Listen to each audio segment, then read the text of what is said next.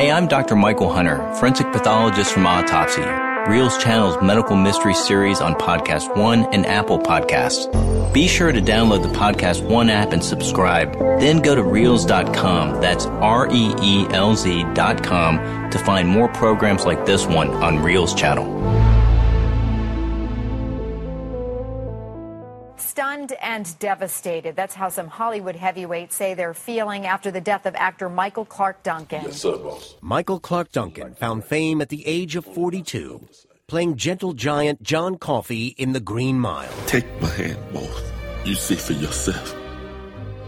That movie was Duncan. That he was really John Coffey in life. And he just was an all-round good guy. Why don't you put the gun down? The 6'5" actor went on to star in a string of Hollywood blockbusters. But he wasn't your typical Hollywood star. He was a health nut. He was just really adamant about taking care of his body. He was obsessed. He was crazy about his workout session. But at the peak of his career, on July 13th, 2012, tragedy struck. And when he died in the hospital 2 months later, rumors of a conspiracy emerged. There are 911 calls that were blocked. We can't get that. I really feel that there was some foul play. He got someone in his life that he wasn't ready for. Michael Clarke Duncan suffered a massive heart attack and died in the hospital 2 months later at the age of just 54. So I'm wondering how a man who appeared to be incredibly fit and healthy and in the prime of his life mysteriously suffered a fatal heart attack out of the blue.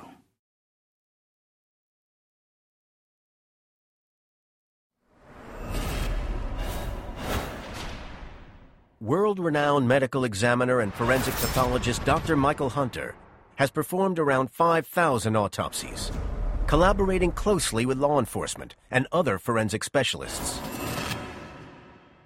His pivotal role in investigating suspicious cases has revealed the truth behind mysterious deaths for over 20 years. Michael Clarke Duncan's death certificate states he died from respiratory failure following myocardial infarction, otherwise known as a heart attack. However, the last few days of Michael Clarke Duncan's life are shrouded in mystery. And as no autopsy was performed, in order to get to the truth, I'm going to have to analyze every part of his medical history in order to discover what really caused his premature death. December 25th, 2011, Michael's home, Los Angeles. 8 months before his death. Michael has organized a big Christmas get-together to introduce his family to the family of his girlfriend, reality TV personality, Omarosa Manigault. The couple met 18 months ago while shopping for groceries, and they're now living together. Judy Duncan, Michael's sister. We were at his house in Woodland Hills. It was so fantastic because we all got to be there. My mom was there. My daughter was there. Her 2 boys got to be there with us. Michael's career is going from strength to strength. He's about to start a new movie and has just finished filming the new TV series, The Finder, his first major small-screen role. Thank you. For him, it was great to be on TV. Kevin Jones, Michael's best friend. I remember him calling us, and he said, "Man, you got to watch it. You got to watch it." But Michael's niece, Karen, notices that something isn't quite right. I went to my mom, and I said, have you noticed? And she said, notice what? I said, Michael. I said, he's moving a little slower. Michael wasn't in the living room when we opened up gifts. He was tired, and he went up to his room, which was strange because that was our first Christmas being together as a family under one roof in a long time. And so to have all of us back and then he not be down there, I was like, see, I know something's not right, something's not right. First-hand accounts suggest Michael was suffering from fatigue as early as 6 months before his fatal heart attack. Was he simply exhausted, or could he have been suffering from an underlying condition, something that could have had an impact on his death? Michael Clarke Duncan was born on December 10, 1957 in Chicago. His father, Elmer, a railroad worker, left when he was young. Michael was raised by his mother, Jean, who worked as a cleaner to support him and his older sister, Judy. Irene Marquez, Michael's ex-girlfriend. The struggle was real. It was hard for his mother. You know, she struggled to provide for her family. A frustrated actress, his mom encouraged Michael to get into the profession. I really wanted to play football. That was my thing. But my mother saw something else better for me. And she would teach me how to read with feeling. And consequently, I got beat up every day for that. He loved his mom. He worshiped his mom. My mother knew that this is what's going to help my son years from now. And Mama, I love you very much. Thank you so much. My mother definitely believed in hard work. I mean, she worked hard, and she expected us to. No matter what you did, if that's what you want to do, then put yourself into it and actually do it to the best of your ability. Michael's motto was, "You can do anything," and he ended up putting that on the back of his license plates on all of his vehicles, YCDA. And he felt he could do anything, even succeed in Hollywood. He arrived with nothing, and at first had to live in his car, then started to get work as a bouncer and a celebrity bodyguard.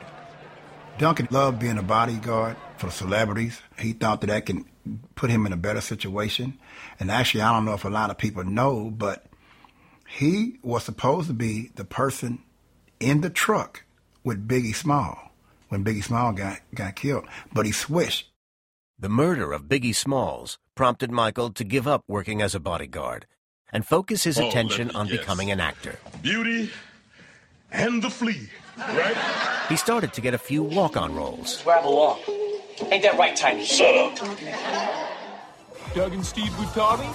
After 6 years in Los Angeles, he was cast in Armageddon. Why don't you put the gun down? Co-star Bruce Willis then suggested him for The Green Mile. I remember after Michael had gotten the position, he called me. He could hardly breathe. He's, Judy, I got the role. I'm going to be John Coffey.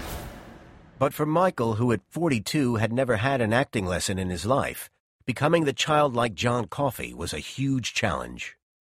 Where's Mr. Jam? You ran away under the door. Didn't mean to hurt him none. All that hurt just yell out.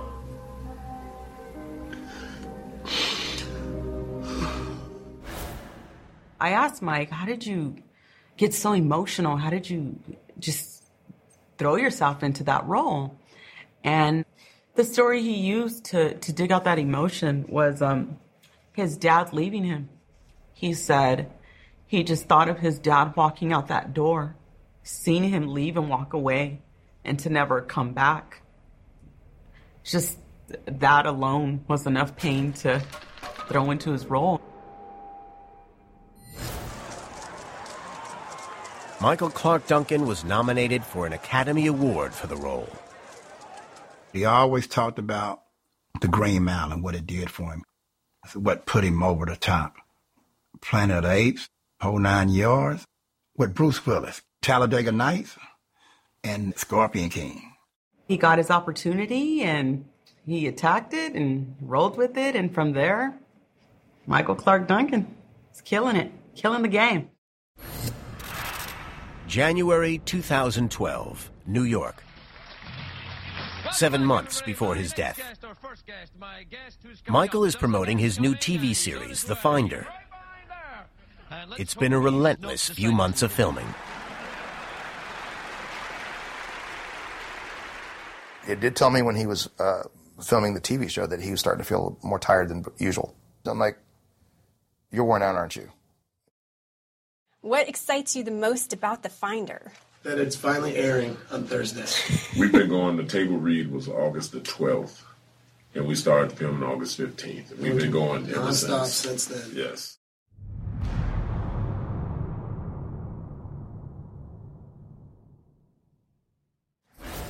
Within the industry, Michael was known for his dedication. Michael felt that he had to be a workaholic.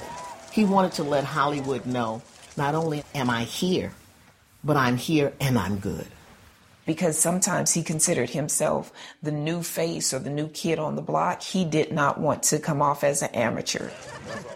Dr. Linda Papadopoulos, psychologist. I think the workaholism for him was a reaction to the fear of, what if I go back?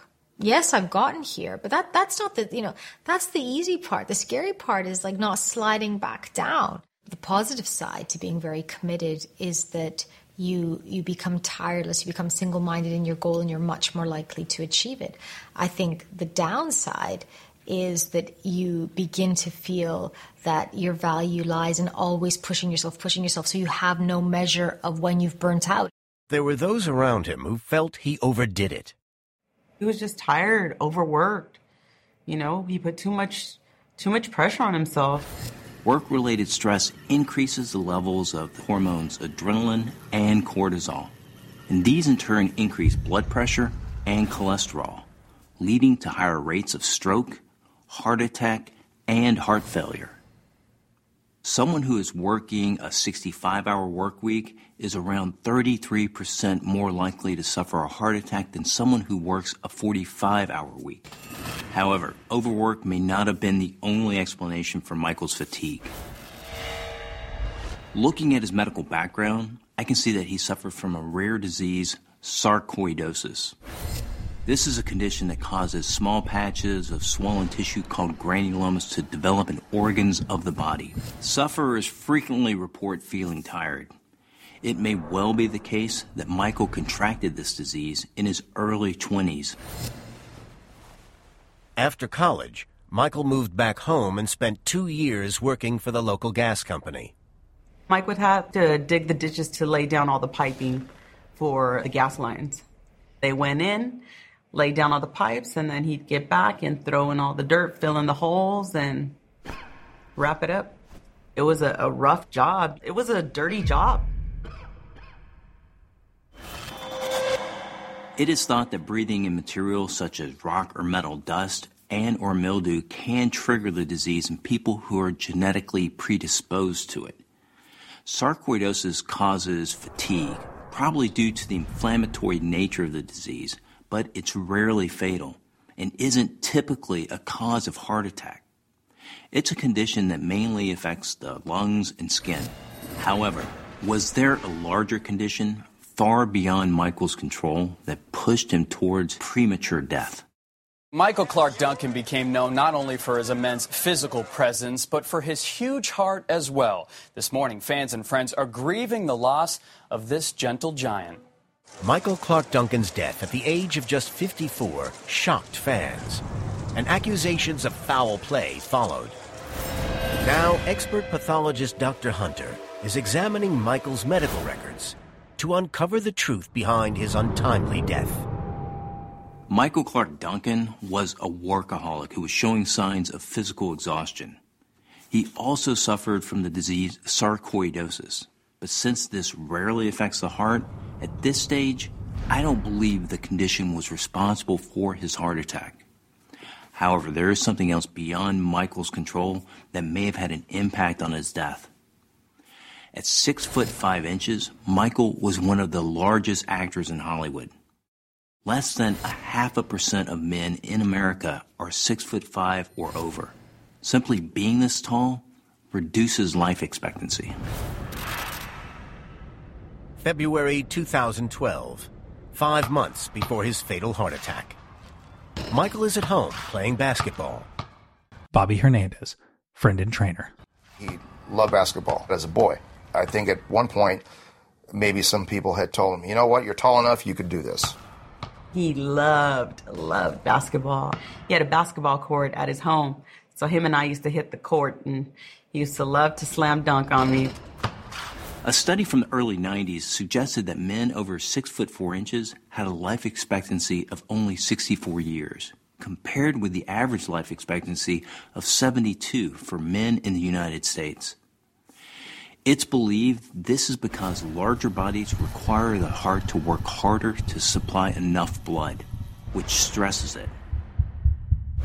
And Michael was not only tall, he was heavy. In 2002, Michael already weighed 320 pounds, but he was asked to gain an extra 40 pounds for the role of Kingpin in the superhero film Daredevil. It was the heaviest he ever became. That was a good time for him. That was, let's eat anything and everything. In particular, he loves meat. He would eat steaks in the morning. Michael would eat steaks in the evening. He was a huge meat eater. He loved his burgers. He could devour like 5 or 6 of those. He would at least have that, honestly, 2 to 3 times a week, maybe twice a day. I wouldn't recommend anyone to get up to 320 pounds, let alone 360, even for someone of Michael's height. Michael got to be this big by eating high-fat foods in enormous quantities. And I found evidence that his unhealthy eating was starting to catch up with him. In 2005, Michael went for a standard checkup with his doctor. He actually went to the doctor on a regular. I mean, he was big on seeing his doctor and making sure that he was in good health. He was disturbed by what the doctor had to say. He walked in the room after doing a battery of tests on me, and he just had this look on his face, and when he sat down, he just stared at me. And he said, "Can I be honest with you?" And I said, "No." I said, "You don't have to say anything." I said, "I know exactly what I have to do." Looking at biographical accounts, I can see that Michael went on to change his lifestyle and his diet significantly. It appears that 3 years before his death, the actor became a vegetarian. I cleared out my refrigerator, about $5,000 worth of meat. And I was a big Omaha Steaks person. I had meat delivered to my house. He was a health nut. He would take all those different vegetables and put them in the blender, and he just threw everything in there and just consumed it, just downed it. Yeah, it come out green, and no, it looked disgusting. When Michael put his mind to something, he was dead set on accomplishing that goal. And so he was very serious about changing over his lifestyle and being more healthier and getting his nutrients in plant-based form. Hello, this is Michael Clark Duncan for PETA. I became a vegetarian 3 years ago. Michael loved animals, and also the health issue that he had. And so I think that combination allowed him to become a vegetarian and look more into that lifestyle. His house was different. He had at least 7 cats, and he had 2 big dogs. So there's Dribbles, Bunny, Whiskers, Snowflake, and Pinky. We had Greenie the iguana and Chucky the chinchilla. He loved his pets. A vegetarian diet can help prevent heart disease. Animal products are the main source of saturated fat and the only source of cholesterol in the diet. So vegetarians have a lower incidence of atherosclerosis and tend to have better cardiovascular health. Vegetarians are 25% less likely to die of heart disease. Michael was clearly trying to look after himself in the years leading up to his death. So how did this healthy man in his mid-50s die so suddenly? Was he taking his new healthy regimen to the extreme? When actor Michael Clark Duncan's life was cut short in 2012, rumor and speculation followed. Now, top medical examiner Dr. Michael Hunter is trying to find out why. He changed his lifestyle considerably after a health scare and became a vegetarian 3 years before he died. Why then did he succumb to a heart attack at the age of just 54? I need to investigate his lifestyle further if I'm to uncover the truth. March 2012, New York, 6 months before his death. Michael is on the set of The Challenger. It will be his last film. He plays the coach of a young boxing star and has been training hard to deliver an active and realistic performance. His motto was, if you stay ready, you ain't got to get ready. You know, and that's just what he lived by.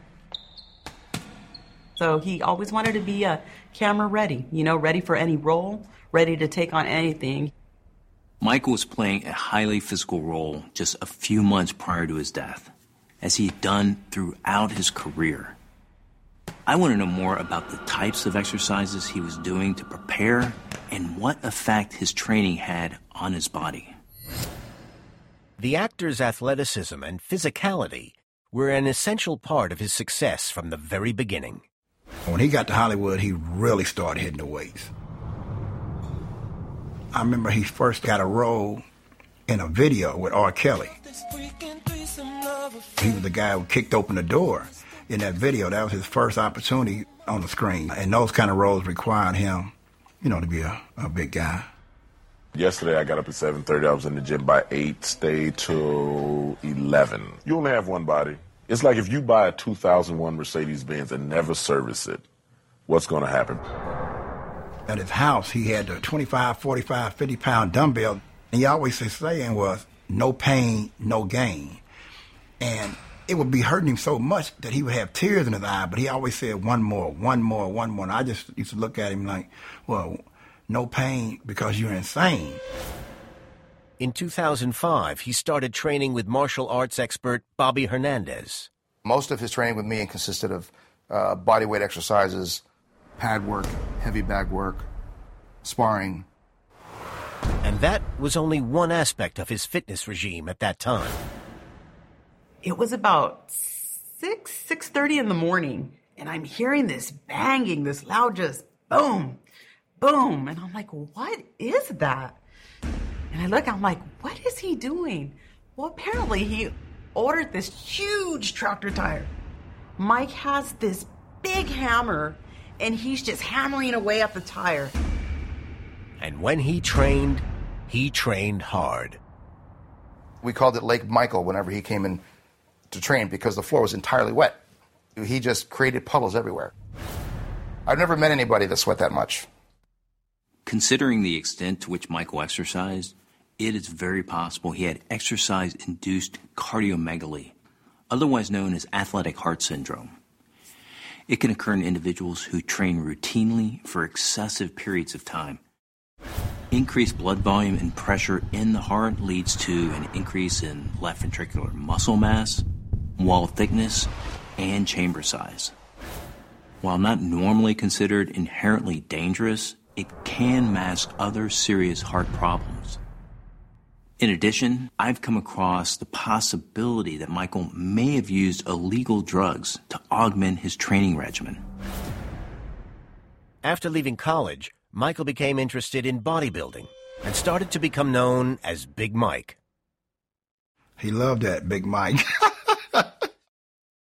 I remember Michael reading and buying Muscle magazine and following like the careers of Joe Weider and Arnold Schwarzenegger.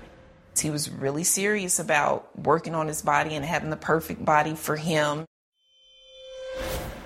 But there was a question mark over just how he became so muscular. I wanted this boy using steroids because he got so big. It's not uncommon for bodybuilders to use anabolic steroids. They are used to make muscles grow larger and improve performance. Anabolic steroids are illegal due to the dangerous side effects they can cause. These include testicular atrophy, liver abnormalities, and psychiatric disorders. And they can have an adverse effect on the heart. People would come up to him and be like, hey man, what kind of roids you on? And he used to get bothered by it. Not angry, but bothered, irritated with it because he worked so hard to have the body type that he had. He was always anti-steroids.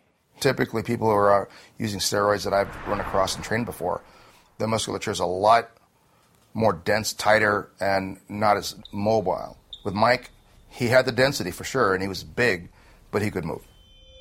Despite his enormous size, there is no evidence that Michael Clark Duncan was on steroids. So I can discount this from my investigation.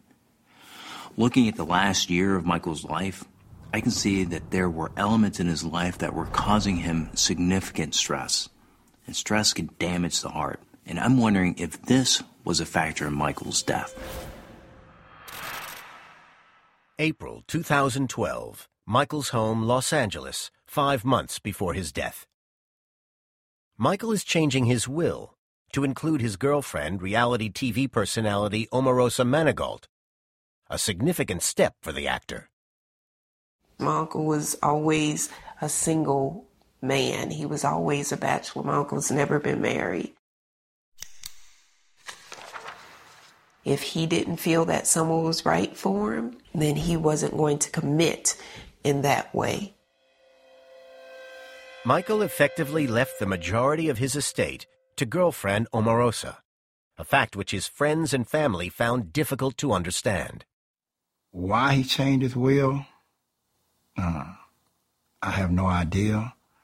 When I found out that everything in that home was going to Omarosa, I couldn't believe that. I don't know if she, Michael was, when it came to women, Michael could kind of, be easily swayed.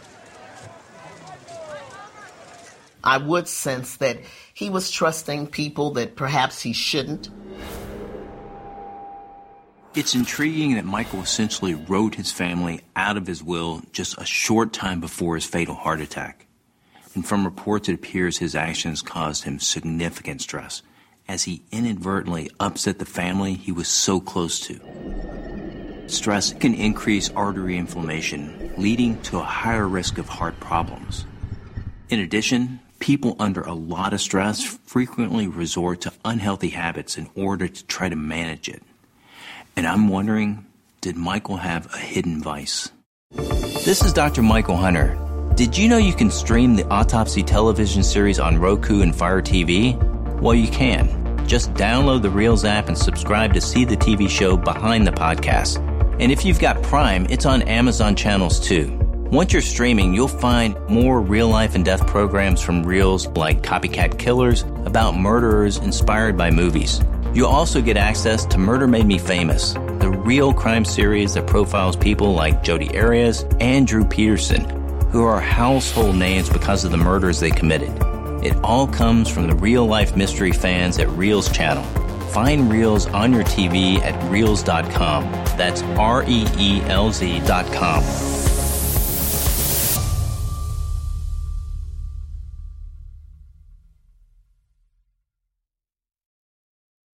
The death of actor Michael Clarke Duncan shocked his fans across the world. Now, expert forensic pathologist Dr. Michael Hunter is investigating the reasons for his death. Michael was a vegetarian and an extremely health-conscious individual who worked out up to 3 times a day. But there were elements of his life that were causing him stress in his last few months at work and in his personal life. I'm wondering if, like so many actors, he turned to alcohol or drugs as a way of coping. May 8th, 2012, 2 months before his final heart attack. Lexington Social, Los Angeles.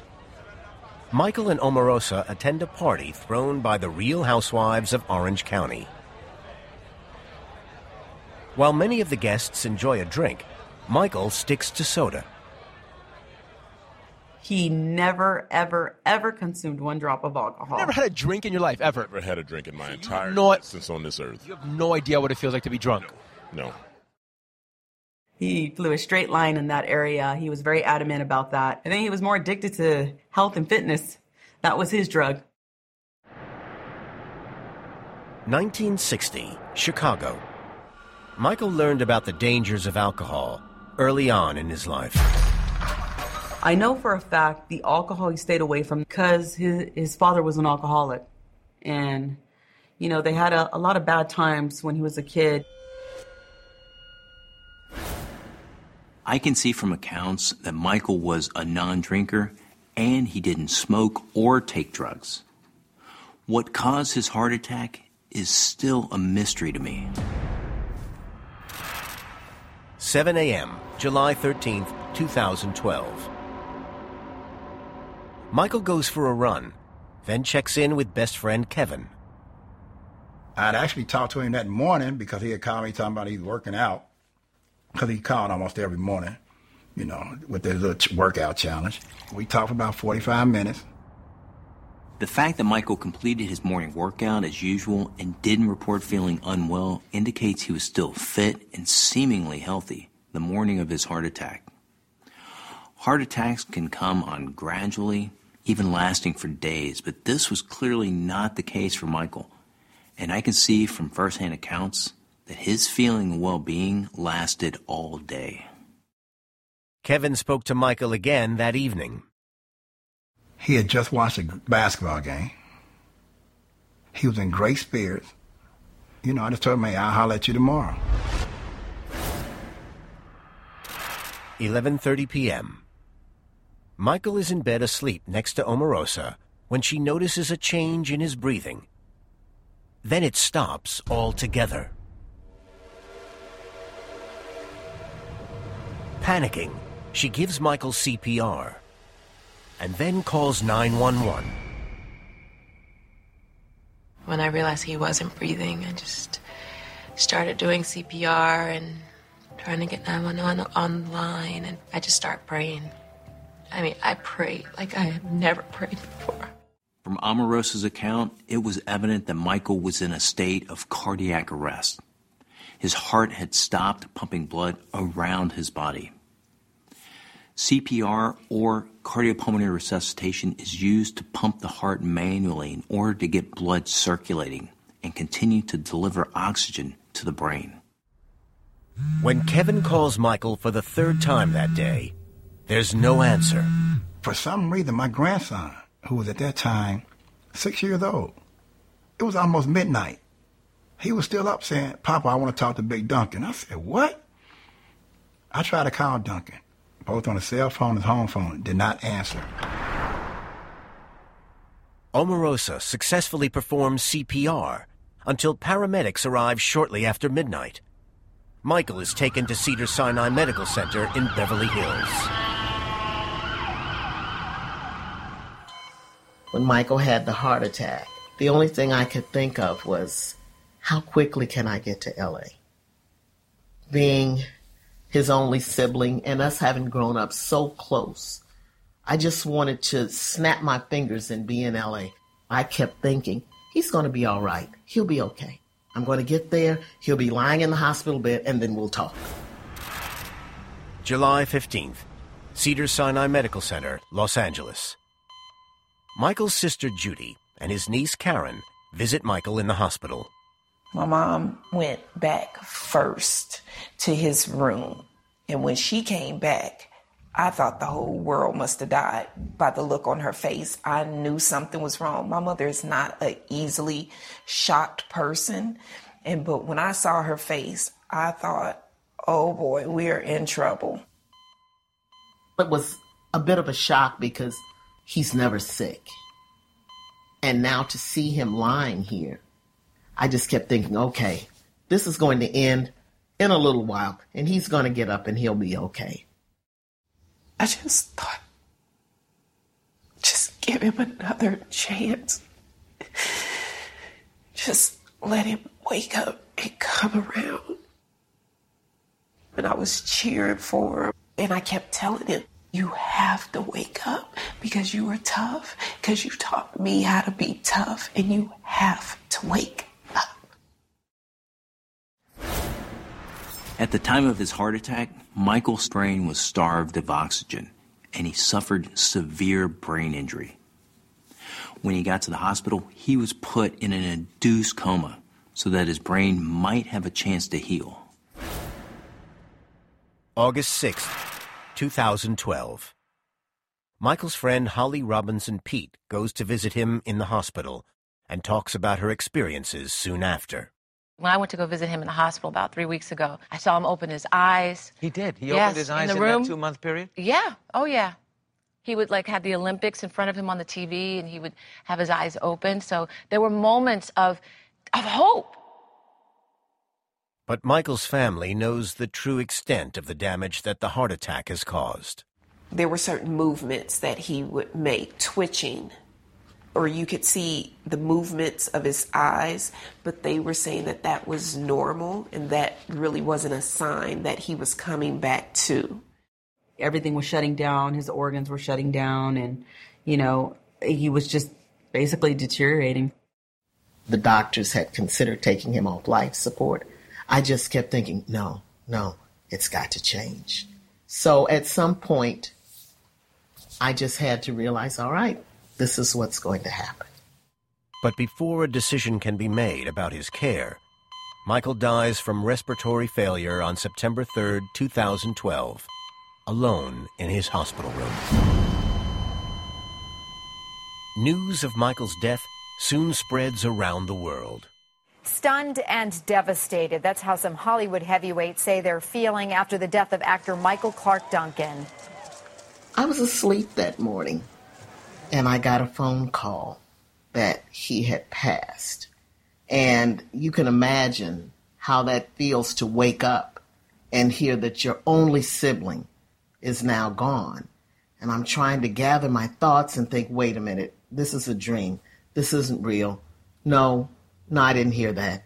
No, let me breathe. Let me breathe. I received a phone call from my sister-in-law, and she told me, hey, have you watched the news? Mike passed away. And I was like, wait, what? And I was just in disbelief.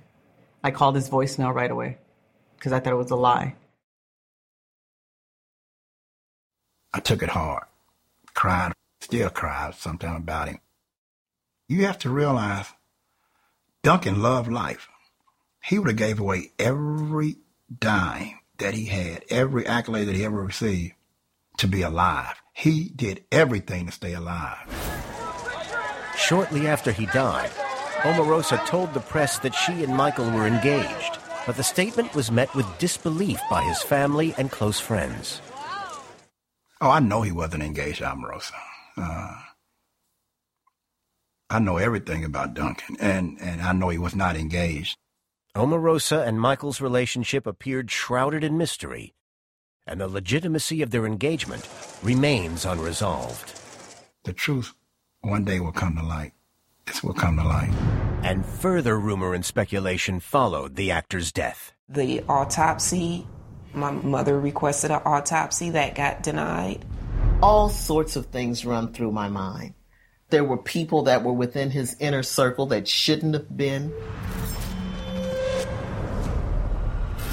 The last few days of Michael Clarke Duncan's life are shrouded in mystery. And as no autopsy was performed, it's impossible to know the exact circumstances of his death. However, several close friends and family members believe there may have been foul play. I want to find out if there's any truth to these accusations. On September 3rd, 2012, Michael Clarke Duncan died of respiratory failure following a heart attack. He was just 54 years old. But world-renowned expert pathologist Dr. Michael Hunter has come across a theory that this was not the whole story. Despite the fact that his family requested one, no autopsy was performed, which means we can't know exactly what happened to Michael in his last days. And there have been several public assertions that Michael's death may not have been natural. In October 2012, LaToya Jackson publicly accused Omarosa of switching off her partner's life support. LaToya said that Omarosa probably pulled the plug, probably was the one that killed him. And is that the reason for the defamation lawsuit? Absolutely. But I've discovered this cannot have been the case. Evidence suggests she was in Florida at the time of Michael's death. Omarosa's arrival at Los Angeles Airport was captured on camera. But there was another reason people were suspicious. When Omarosa heard that the 911 call she made the night of Michael's heart attack was going to be released by the news outlet TMZ, she successfully stopped that from happening. There are 911 calls that were blocked. We can't get that. I believe his death wasn't natural or through complications. I just feel like maybe somebody else had a hand in that. While Michael's family and friends may be suspicious about the exact circumstances surrounding Michael's heart attack, there is no evidence to suggest that it was anything other than natural. But Dr. Hunter believes that he may have found the key to unlocking the mystery of Michael's death. I have uncovered evidence that Michael became seriously unwell 4 years before his fatal heart attack. 2008, Los Angeles. Michael was home alone when he fainted in the kitchen. When I left Mike, when we parted ways, about 3 weeks after me leaving him, he passed out in his house. He woke up and called 911, and the ambulance came and got him. It wasn't the first time he had passed out, as he confessed to his trainer, Bobby. When he told me that he was passing out, I was really concerned for him. Concern with Mike was that because he was as tall as he is and he carried a lot of weight up top, that he would hit the floor hard or hit something on the way with his head on the way down. What Michael had been experiencing was syncopal episodes. This is where people become unconscious without warning. They can be caused by numerous things such as low blood pressure, low blood sugar, and dehydration. For some, fainting is linked to problems with the heart, and it appears this was the case for Michael. 2008, Los Angeles. Following the fainting episodes, Michael was fitted with a pacemaker. Pacemakers send electrical impulses to the heart in order to regulate an uneven heartbeat. Despite what is commonly perceived, pacemakers do not mean that the patient is immune to heart attack. They cannot stop the blockage in the heart from forming, but they can prevent heart failure due to arrhythmias. And I believe that Michael's need for a pacemaker may finally solve the mystery of what caused his fatal heart attack. I have already looked into the fact that Michael suffered from the normally benign disease sarcoidosis, which he likely developed in his early 20s. Now that I know more, I can see that it's likely that Michael suffered from a rare form of the condition, cardiac sarcoidosis, which affects 5% of sufferers. Granulomas or clumps of tissue can manifest on the heart muscle itself, on the papillary muscles, and on the pericardium. Granulomas can also occur in the electrical conduction system of the heart, which normally helps regulate the heartbeat. As a result, sufferers of cardiac sarcoidosis frequently experience arrhythmias, an irregular heartbeat which can result in fainting episodes. Around the time of his operation, Michael told his friend Kevin that he had the disease. We talked about it. How does people get sick? Does it just jump out the air? It doesn't fall out the air. So it has to be in either what you're eating or what you're drinking. So he felt that it was coming from the meat and that he was going to change the way he did. Shortly after the operation, Michael became a vegetarian. Michael's death certificate tells me he died of respiratory failure following myocardial infarction, a blockage of an artery supplying blood to the heart. This is typically caused by a buildup of plaque in one of the coronary arteries. But what is intriguing is that patients with sarcoidosis who develop significant coronary artery disease have a higher likelihood of sudden death.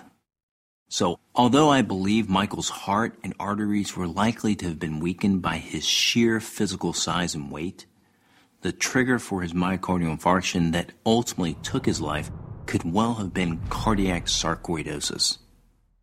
I believe Michael's heart, brain, and other organs never recovered from the oxygen starvation that occurred at the time of his initial heart attack. During his time in the hospital, his organs started to shut down. Michael experienced respiratory failure, which occurs when the lungs fail to properly oxygenate the blood. The lack of oxygen in Michael's system will have eventually led to worsening brain injury, multi-organ failure, and ultimately death. Michael did everything he could to live a healthy life, but the fact was, he had an incurable disease he could not outrun. What the world lost was a genuine person. a true teddy bear. He was just a great all-around guy that enjoyed his craft, worked hard at it. And I know Michael would want me to tell all of his fans, thank you so much for loving him, for caring about him, for seeing his movies, even the reruns that come on. Thank you. Our family thanks you for caring about him like that. We really do. Sorry.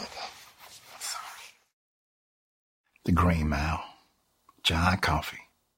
The way they depicted him in that movie, that's him. And he touched you like that way. If you got a chance to know him, you know, he touched you just how he did those people in that movie. He is an amazing soul that will never be forgotten. He just shined. He always shined, you know? He eluded happiness. I miss him. He's definitely missed. I hope you enjoyed this episode of Autopsy. Don't forget to subscribe at podcastone.com with the Podcast One app or at Apple Podcasts. Then go to Reelz.com, that's REELZ.com, for clips, extras, and more from the TV version of the series, including reenactments and autopsy photos you'll only see on Reelz channel. Find Reelz on your TV at Reelz.com. I'm Dr. Michael Hunter.